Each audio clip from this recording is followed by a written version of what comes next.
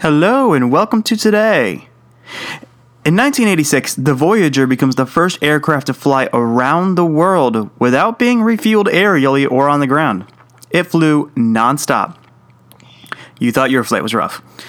The Soviets occupy Kabul, Afghanistan in 1979. Their stay is reportedly peaceful and full of fun, and rockets and explosions and death. And in 1954, the world's first successful kidney transplant is performed. Go humanity. But today we're going to talk about something glorious.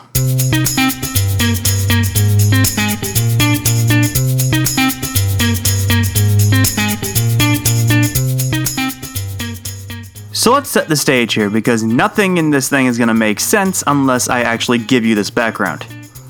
Prior to the events we're going to talk about today, Charles I was king of the British Isles. He was nominally a Protestant, as he was head of the Church of England. However, he made moves to unify the church. Charles bought into the idea that the king is the true head of the country, in all shapes and forms, and as such, an absolute monarchy is key. This kind of absolutism often includes religious control, and his reforms gave off some very dismaying signs to the people of his kingdom. Why were they dismaying? Because his attempted reforms were smelling a little Catholic. Now, Charles I would be overthrown, but not before starting a revolt in Scotland over his religious reforms, and starting a revolt in England over the whole centralizing thing. A revolt would also start in Ireland, but that's because it's, Ireland. They really didn't want this to begin with. The revolt would see Oliver Cromwell come to power and his son fall from power before a new king could come to power.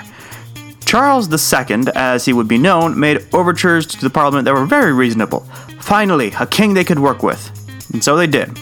And Charles II became, Charles II. Now, his reign is relatively unimportant, so I'm just going to go ahead and skip it and finally get to the good stuff. But I had to establish why his predecessor was overthrown, namely the religious issues the country was having with him. When Charles II died, his brother James II became king. This is good or bad depending on your point of view. James II was an open Roman Catholic. A Roman Catholic ruling over a Protestant nation. This sounds like the recipe for a long and glorious reign. Or not.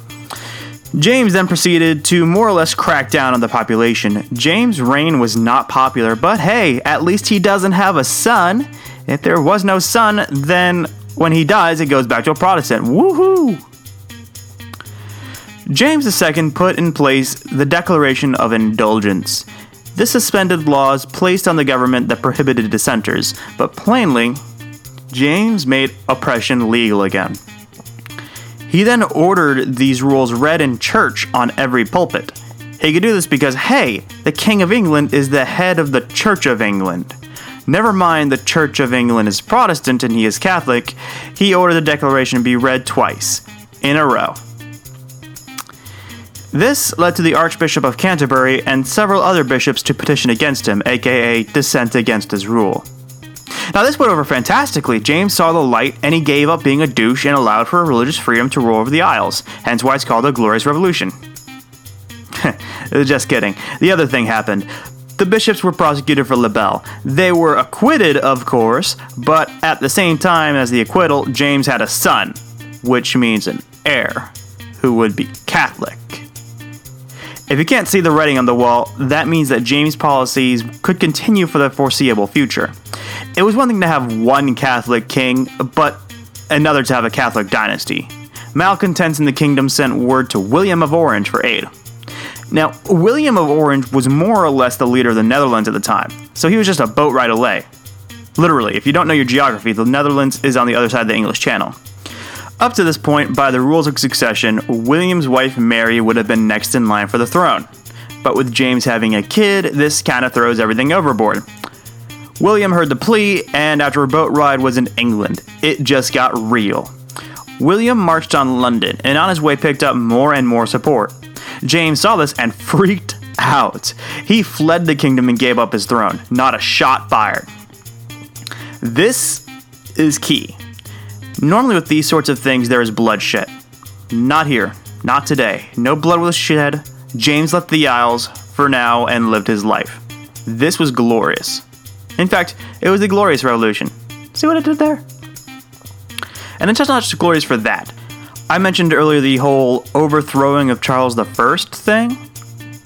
Yeah, that was a 20-year period. It was a long time that included a lot of civil wars and a lot of bloodshed. There was a huge military buildup, like the entire Isles was militarized. So the fact that there was a change in king, without bloodshed, without shots being fired, no death, no destruction, no endless civil war, really is glorious. William and Mary ruled as co-rulers for a while, but because James was effectively ousted for being a Catholic, this meant that royalty was not just because, so to say. This had the effect of the monarchy being a social contract, something that ruled only because it was allowed to. It, in effect, made Parliament the law of the land. A Bill of Rights was passed. This made no Catholic able to be royalty, but it also had the possibility of an absolute monarchy impossible. The monarchy had set powers. This is a big step towards the constitutional monarchy that the United Kingdom is known as for today. It's a shame it had to be made because of religious differences, but hey, take what you can get.